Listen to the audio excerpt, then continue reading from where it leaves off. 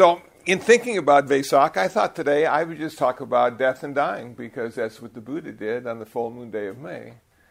And maybe give us some insights and reflections on our own life and death, and how we might prepare for it or not, and what it means to a Buddhist to die. Because it means something different to a Christian, a Jew, and a Muslim to die. So, in my reflections on death and dying, I thought to myself, what part of me is the most scared about dying? What part of me is the most scared about dying? So I asked my left foot. I said, are you really scared that you're going to die? And my left foot didn't say anything.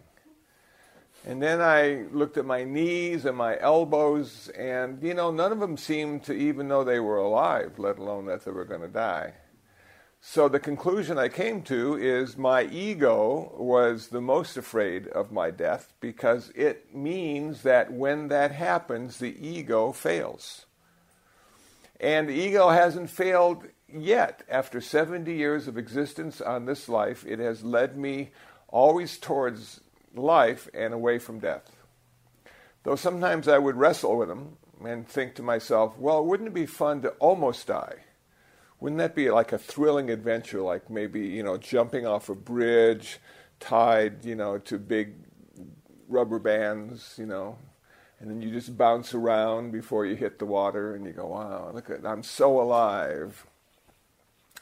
But thankfully my ego was smart enough not to even put me in that situation, but it did allow me to ride a motorcycle for 20 years and have a wonderful time. And death was just, a bad choice away. So, and thankfully after 20 years that didn't happen. So now NPR, National Public Radio, has my motorcycle, and they sold it and made some money, and it continues. And now they want more money from me, and I go, well, motorcycle was good enough. So the thing is, the ego is afraid to die. Okay, so what does death really mean? And is there a way to practice dying? And there is. If anybody wants to practice dying, we're open Wednesday, Friday, and Sunday for death practice. We call it meditation, but the idea of meditation is what you're doing is you're letting go of everything for 20 minutes. And the idea of death is you're letting go of everything forever. So in little 20-minute increments or hour increments, you sort of get the feeling of letting go. How does it feel to let go of all the stuff you're supposed to do, supposed to think about, and is it okay? Is it safe to let go of all that stuff for 20 minutes and not have it be the burden? And actually, if you meditate on a consistent basis, you realize that you prefer letting go of all that stuff rather than holding on to it all the time, because there's so many things to think about and do. And now in California, if you are a driver, you need to get the real ID so you can go on planes and into federal buildings. Well, I don't remember the last time I was in a federal building, but I guess it's important to be able to go into one. And plane flight, something I'm going to avoid for the rest of my life. But I have the real ID, and it's got a little star in it, which means that I am now an official citizen of the United States. And as they took my picture for the real ID, they gave me a glimpse at how it turned out, and I really wish they had Photoshop, because it would have been so much better if they did. And then the guy looks at me with a straight face and says, "This is the real you." Real ID, real you. I didn't even smile. I was not in that mood. But he was having a good time with my picture.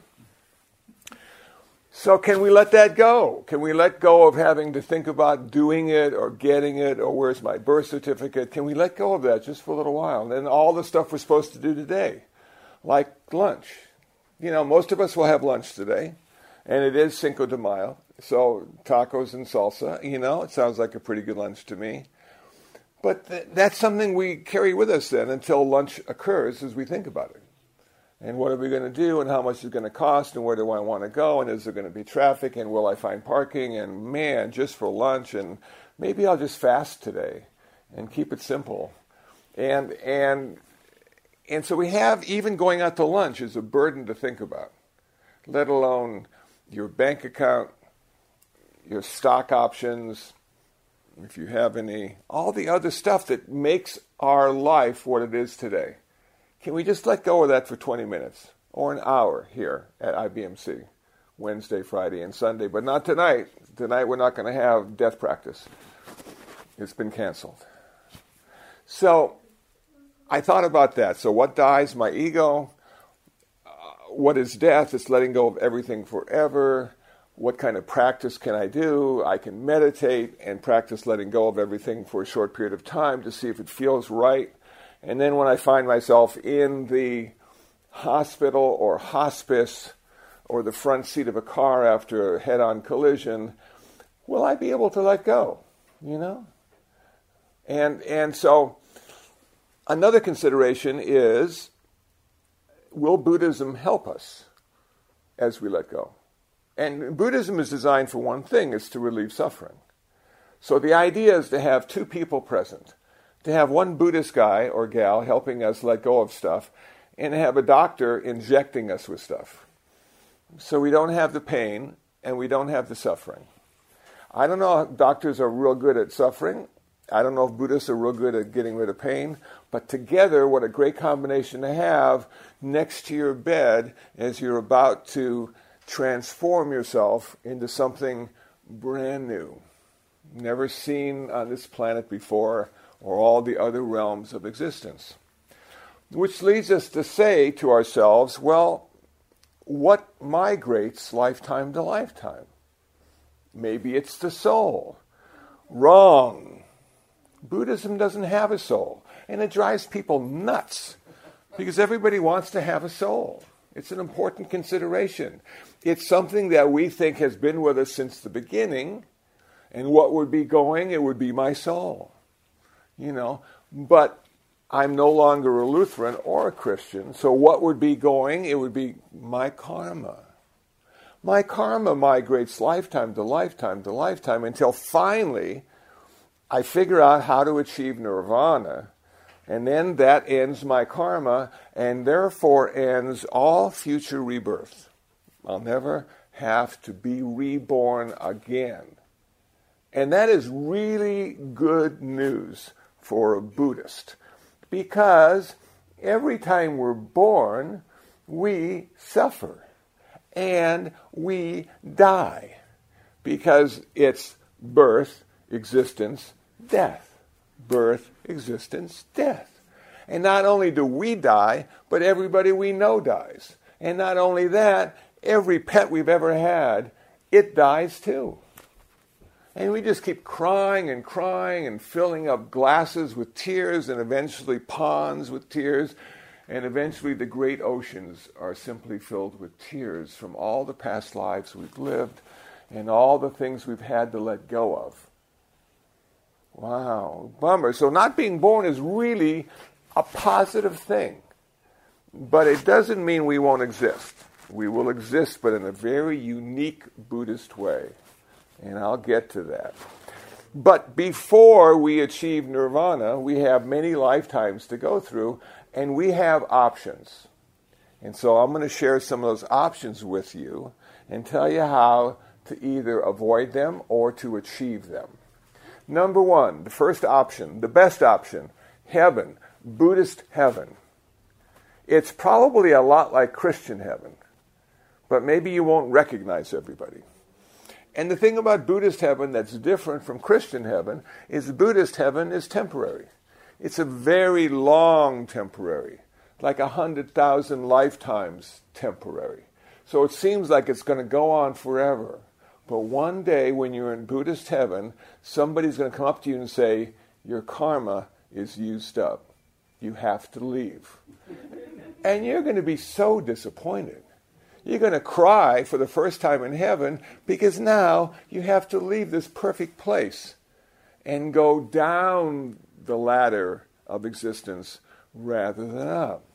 So the first heaven is really good. We all want to go there. How do we get there?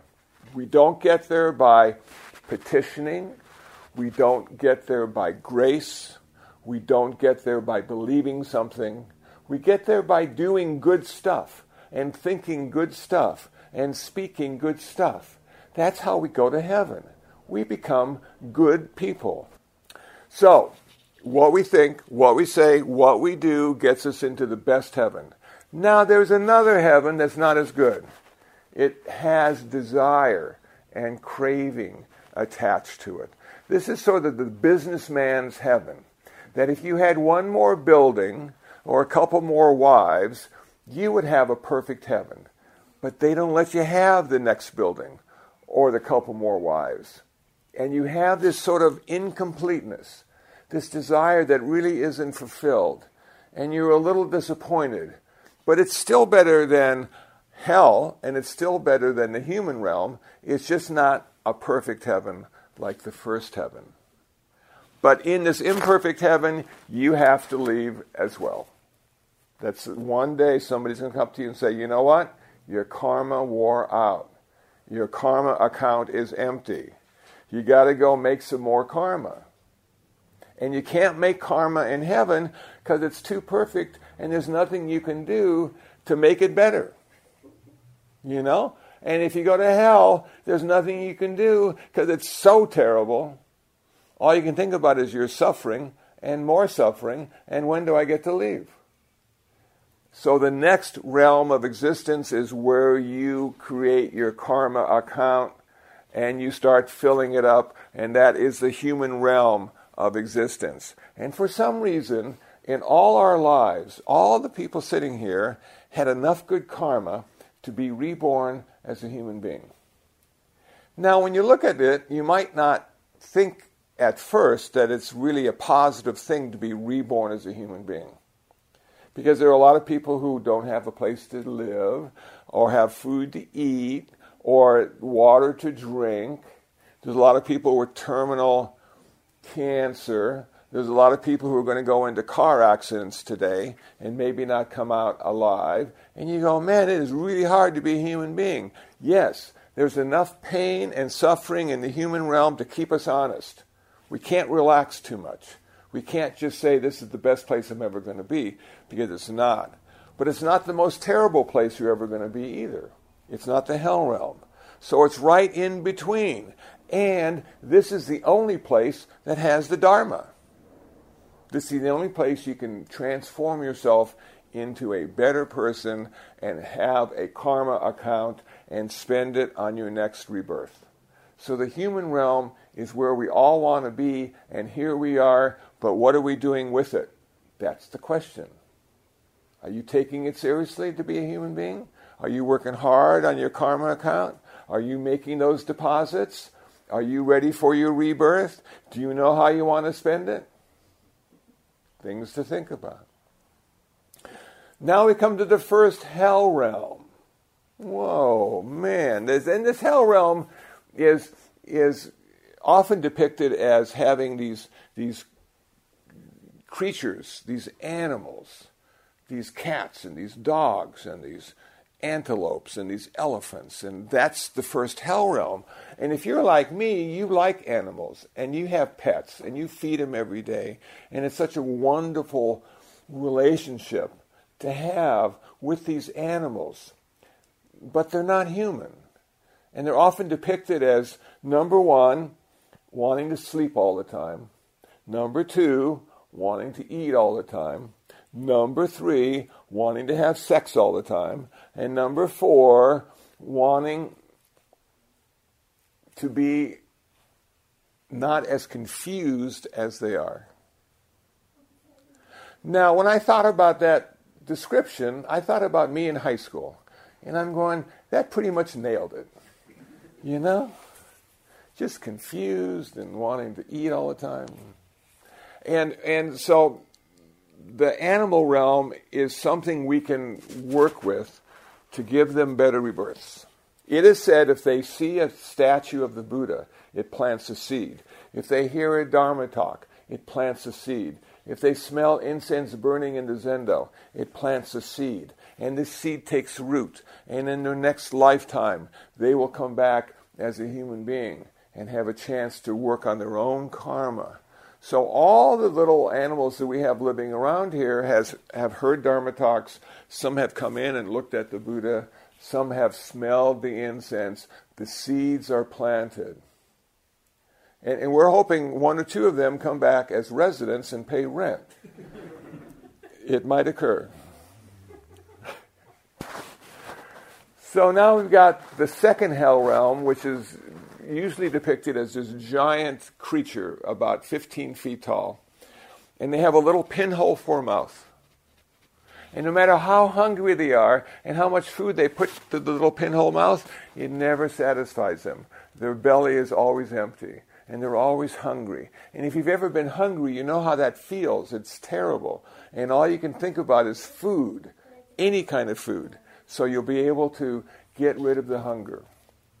So that's a hell realm we don't want to go to for sure. And then the worst hell realm of all is the place where you go and you take the visible body you have now with you, and you're just sort of living like you are now on Earth, and then all of a sudden you're in MacArthur Park, and the leaves turn on the razor blades, and they fall off the tree, and they cut you into a million pieces, and you scream and yell, and right on the spot you're resurrected again so you can die another time, and finally all the deaths that you experience purifies the karma that put you there, and you become free from that hell realm, and you get to go up to the next hell realms.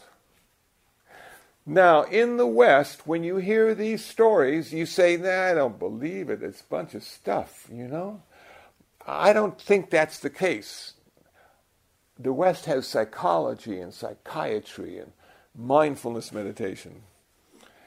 And we know that those are just ideas.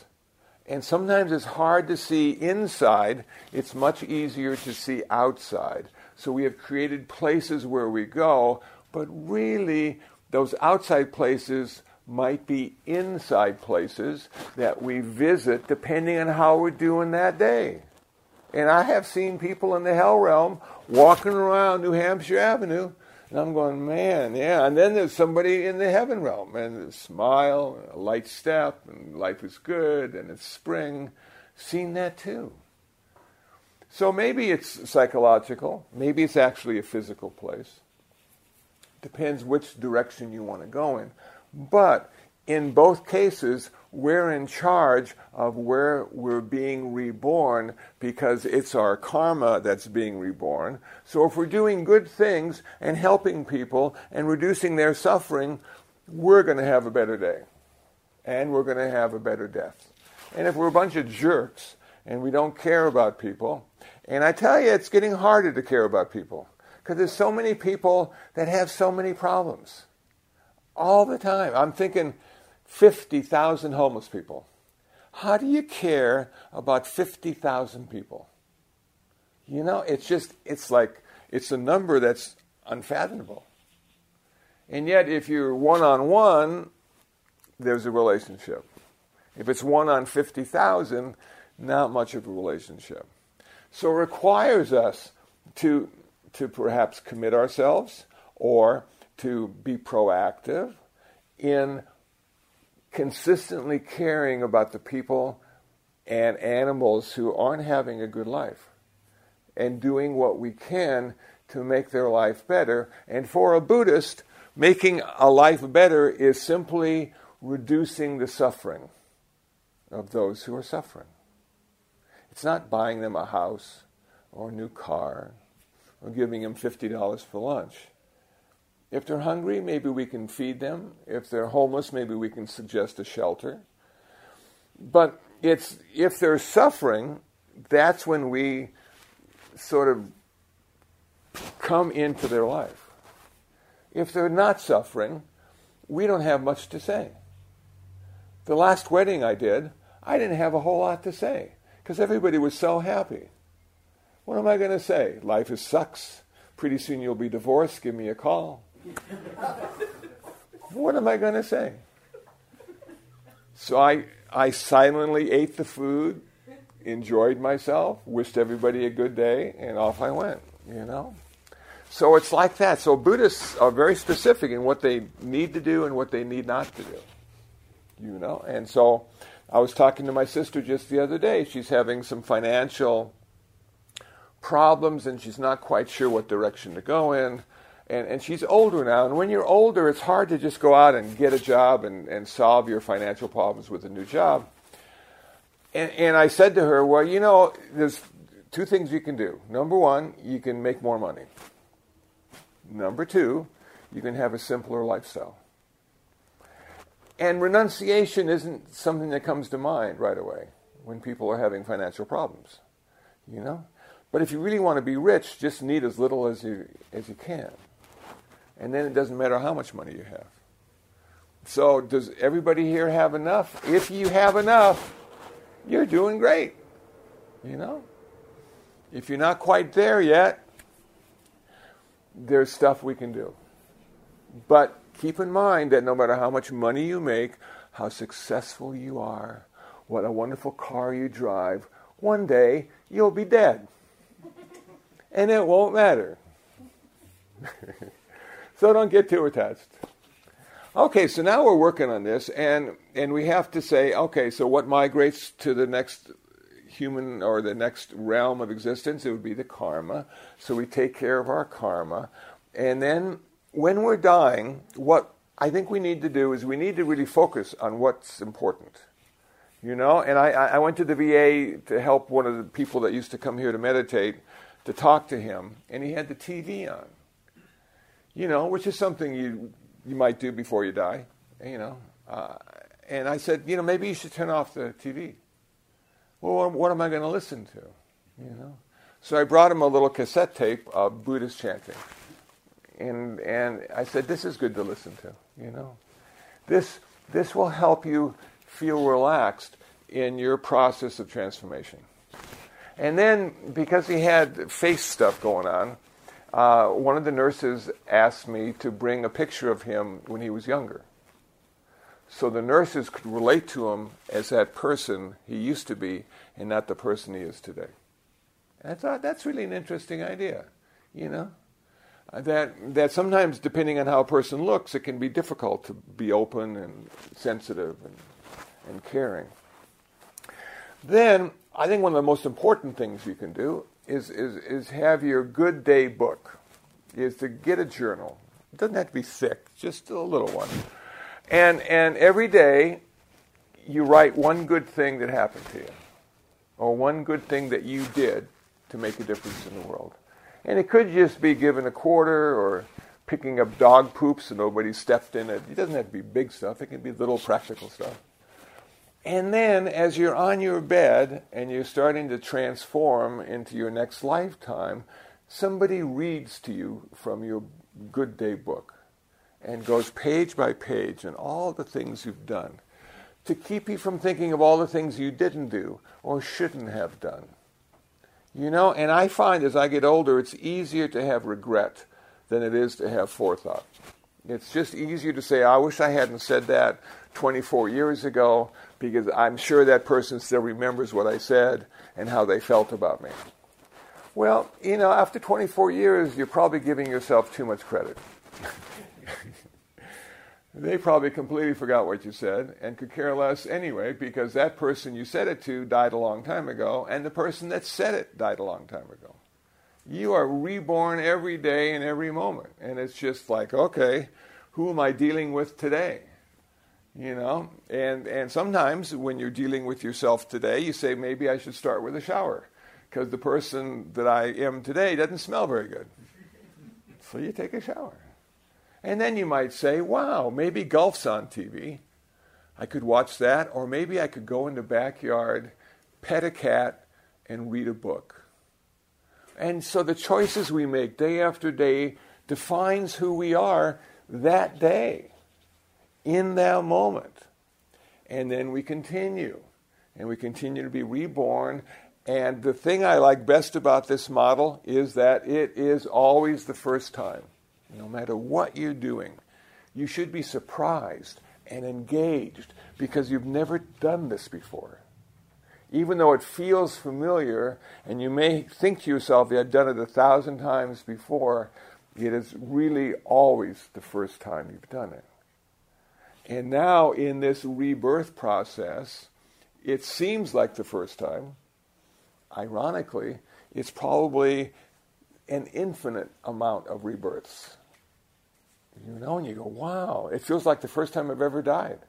No, it just feels that way. You've died a lot of times in a lot of different ways. And the reflection I had the other day was, you know what? Even if we're all in an airplane and it's crashing and we've got like 10 seconds to live, each person in that airplane is going to die their own way. No two people die the same way. I'm going, wow, what a unique opportunity to die my way. And some may scream and some may yell, but some may recite the Lotus Sutra or the Heart Sutra or the Loving Kindness Sutra. And they say in Buddhism, your last thought in this lifetime is the first thought in the next lifetime. So if you have been practicing, if you have been memorizing, if you have been reciting, that thought should instantly arise in your mind. Because now, after all those months or years of practice, it has become important to do it one more time. And if you're lucky enough to do it one more time, the next rebirth is going to be even better than this rebirth, even if it's in the human realm. So rather than being reborn in Pacoima, you might get reborn in Palos Verdes. Just because you had a good last thought. Anyway, having said that, may we be well, may we prosper, and may we die skillfully. Thank you for listening.